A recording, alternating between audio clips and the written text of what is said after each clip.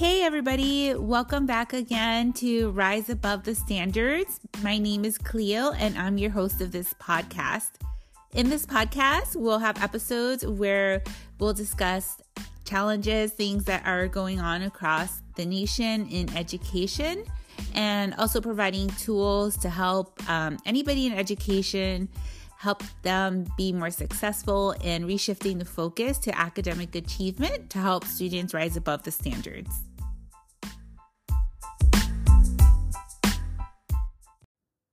Today's episode is a continuation of the mini-series episodes from last time. Last time I went ahead and shared with you some tips and tricks on how to apply the backwards lesson design process. So some of you might have to create your own lessons from scratch. You might not have a curriculum and you feel like you're having to design your own curriculum in addition, and you just have the standards when you're designing your educational tools for students in your classroom. So on paper, everything might look perfect, right? But the real world is that we are going to have challenges in the classroom. So today I'm going to go into a little bit of the science with some of the challenges that you might face as an educator and some tips that can help you experience success both for you and for your students. So the role of a teacher in a classroom requires planning ahead many aspects for daily instructions. Students, they are not all the same. Students in our classrooms have diverse backgrounds and abilities. Students' abilities can vary from content area to content area. You might have some students who have more strengths in math, or they might have more strengths in reading or writing or in the arts. So that, of course, is going to vary. And students' also abilities with behavior can vary as well. So when you're going to start your lesson planning, teachers should consider challenges such as student motivation, student achievement, and individual learning styles. And you want to address these challenges when you're lesson planning for the classroom. So I'll be addressing how these challenges can present themselves in the content area of math, for example, and mostly I taught fourth grade. So I'm going to go ahead and share with you an example of what it might look like in a fourth grade classroom. Student motivation can also vary greatly in a classroom, especially in the area of math. Cognitively, students are developing the psychosocial trait of industry versus inferiority.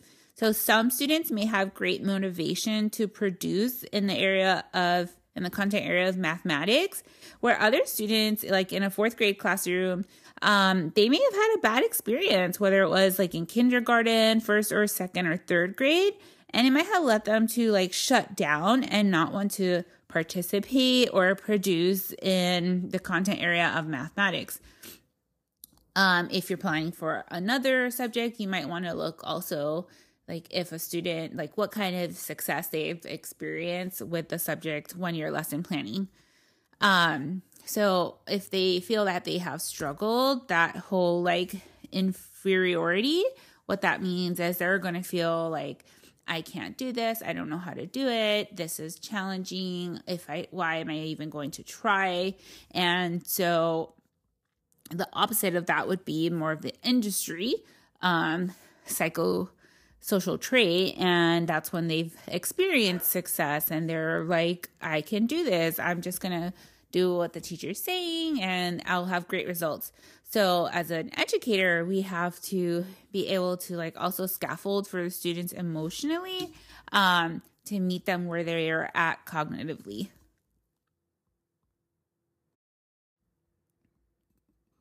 So if a student has had that experience where they haven't experienced much success in a content area, they may express the lack of motivation in some different ways. And some ways that students, you might only see this behavior in certain subjects, but some ways that they might express this lack of motivation could be talking in class or trying to distract other students, or maybe just like avoiding the work completely while remaining silent. So they're not really distracting others, but they shut down and not try to do any of the work.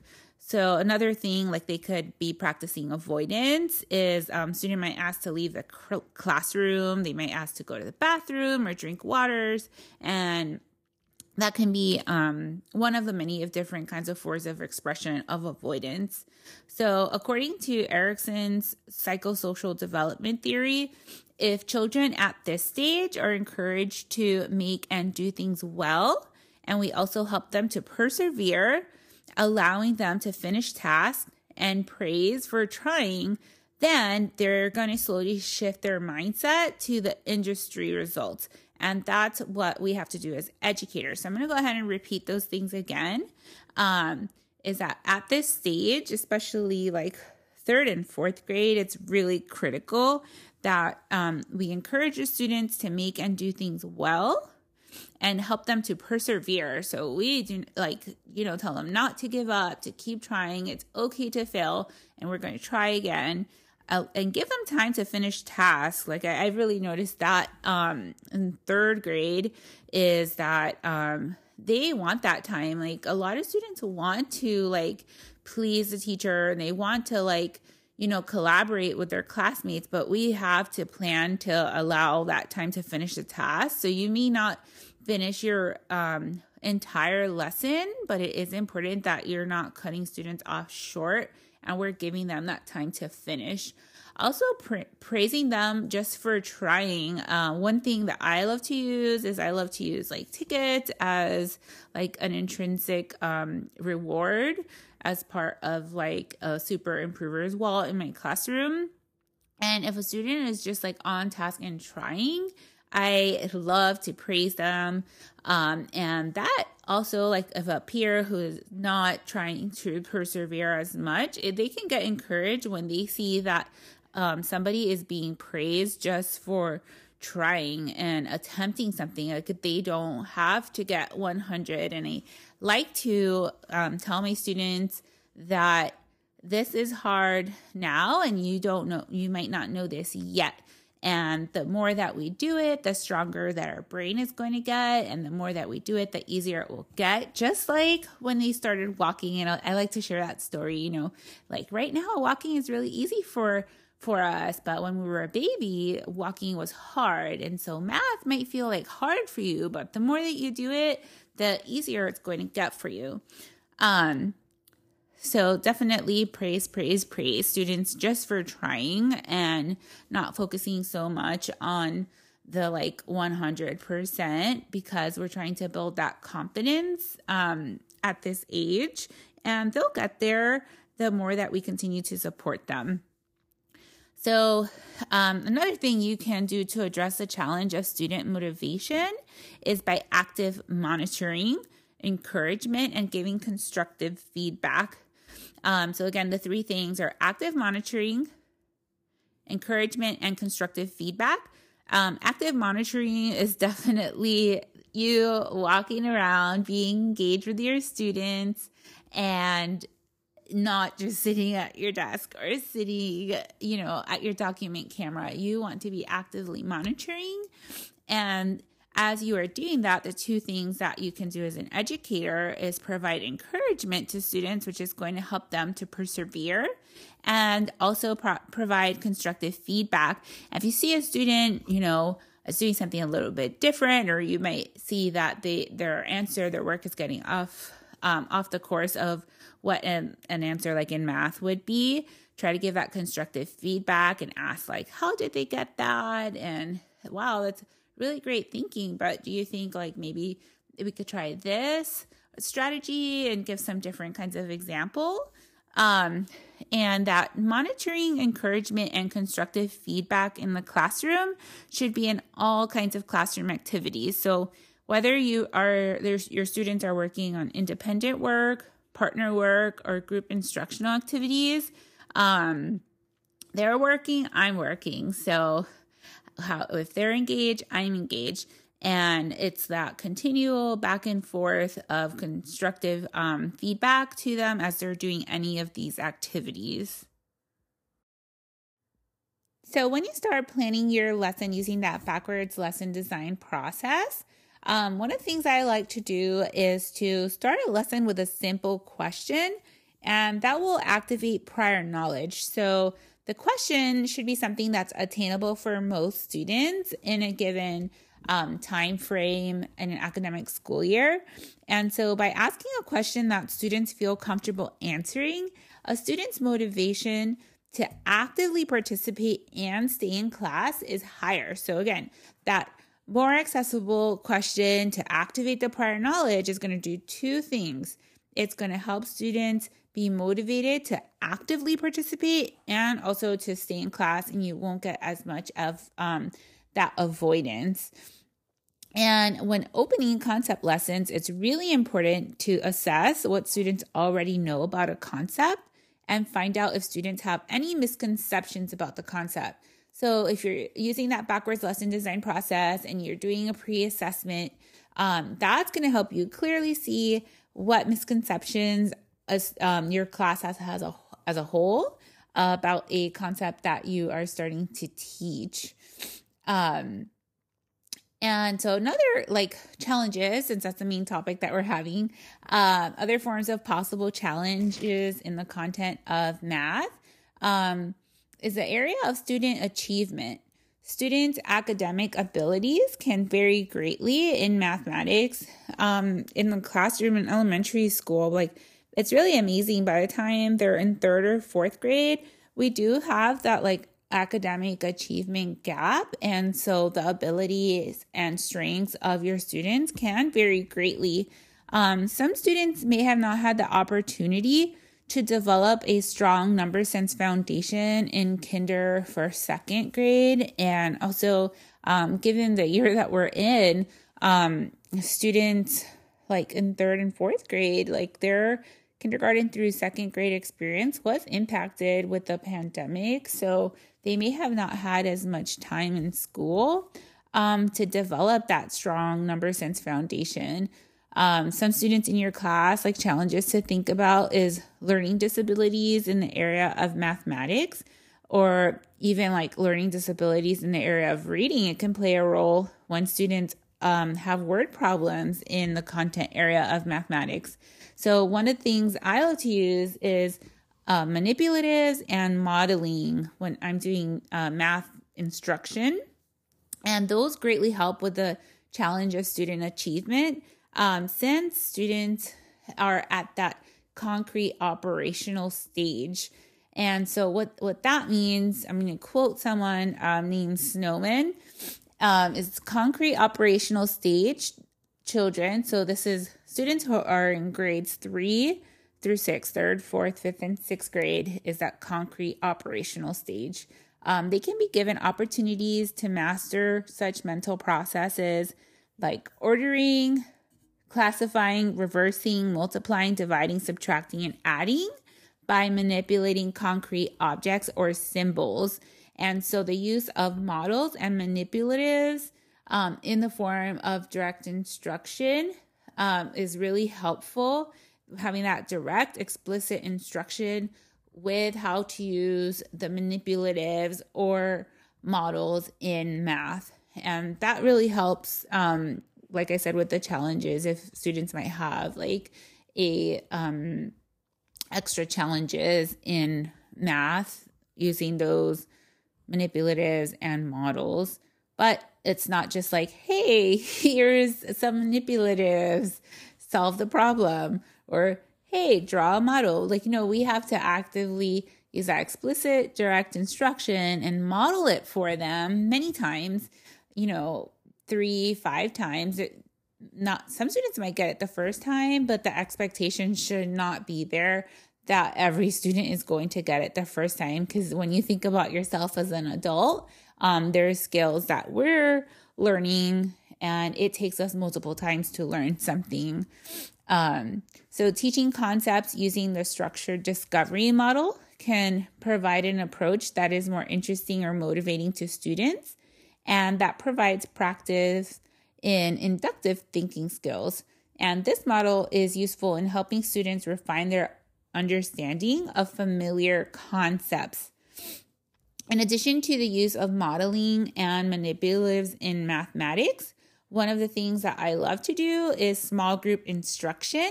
And your small groups, they're going to be differentiated for student achievement levels. And that's beneficial to address possible challenges with student achievement.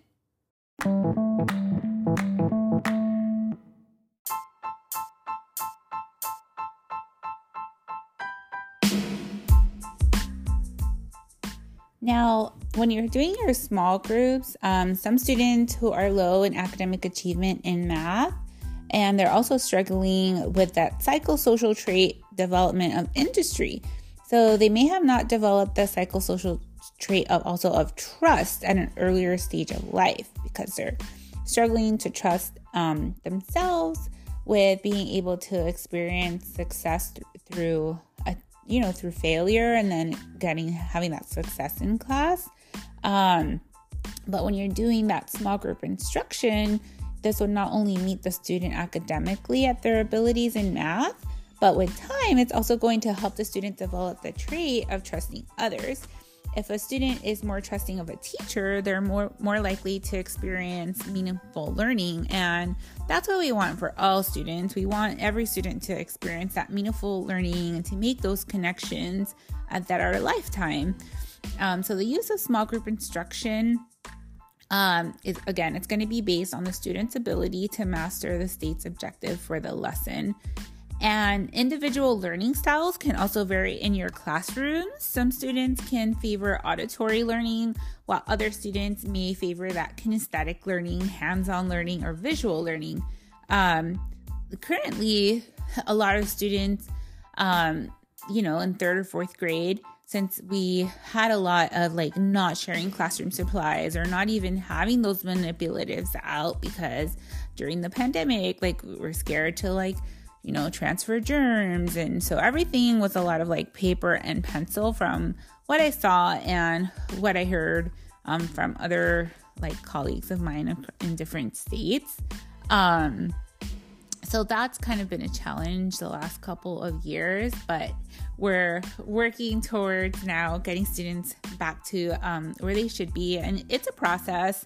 And just know that if you're struggling with that in your classroom, you are not alone. So it's always so important, for yourself too, to reach out to whether it's other teachers who teach the same grade at your school, or if you have neighboring schools, reach out to some friends. And, social media too. It's such a plethora of things for us to be able to research and connect with other educators to find what they're doing to help close that gap right now. But the use of small group instruction is going to help the students academically, but also socially, emotionally, to help get them where we would like for them to be. And so with those learning style variety, you're going to have that for your whole group instruction, but also for your small group instruction. So whether or not a student has an IEP, every student has a learning style that they prefer, or a combination of learning styles. Us as adults too, we have our own learning styles that we prefer to use. And you want to make sure that you're intentional to use a variety of different ones. There are some things you can use out there, like a learning style inventory you can do in the beginning of the year to see where your students lie with that.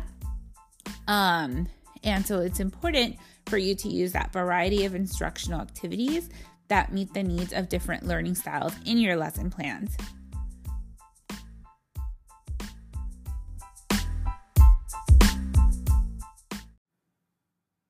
Using a variety of instructional strategies in your lesson plan is going to help you plan for those unpredicted challenges that may occur with behavior in the classroom. So when you're lesson planning, you're just not planning what you're teaching, but it's just being very intentional about the instructional strategies that you are including in your curriculum design. So some of the things I like to use, just to recap, is using that teacher modeling, explicit modeling of how to use your manipulatives or your models. If you're doing that in math, you can model in writing, just very explicit instruction on modeling any strategies that students will be using in independent, partner, or group learning. You want to have that supported partner discussion and giving that continual constructive feedback to students as you are walking around actively monitoring students.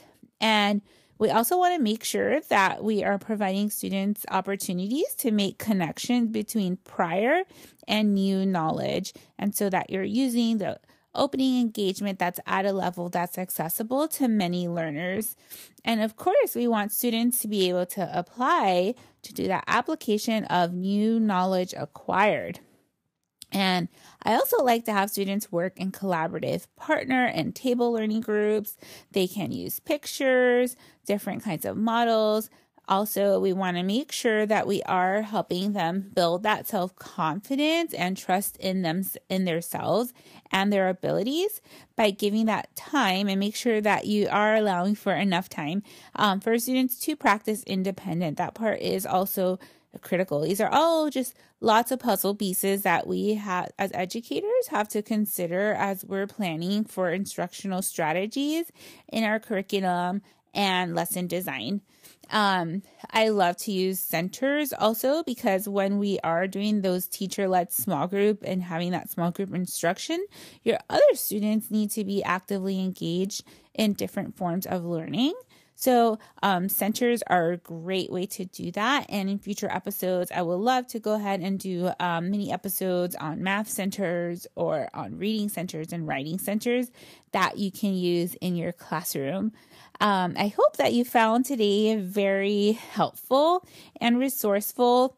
If you would like to reach out with any questions or challenges that you're having and want some extra support, I'd love to help provide some feedback. So you can reach out to me through Instagram. My Instagram handle is Rise Above the Standards. And if you want to reach out through email, it's riseabovestandards@gmail.com. Once again, my name is Cleo, and don't be afraid of those challenges that you may face as you are designing your curriculum. But remember, whatever you do, remember to help students rise above the standards. Thanks so much.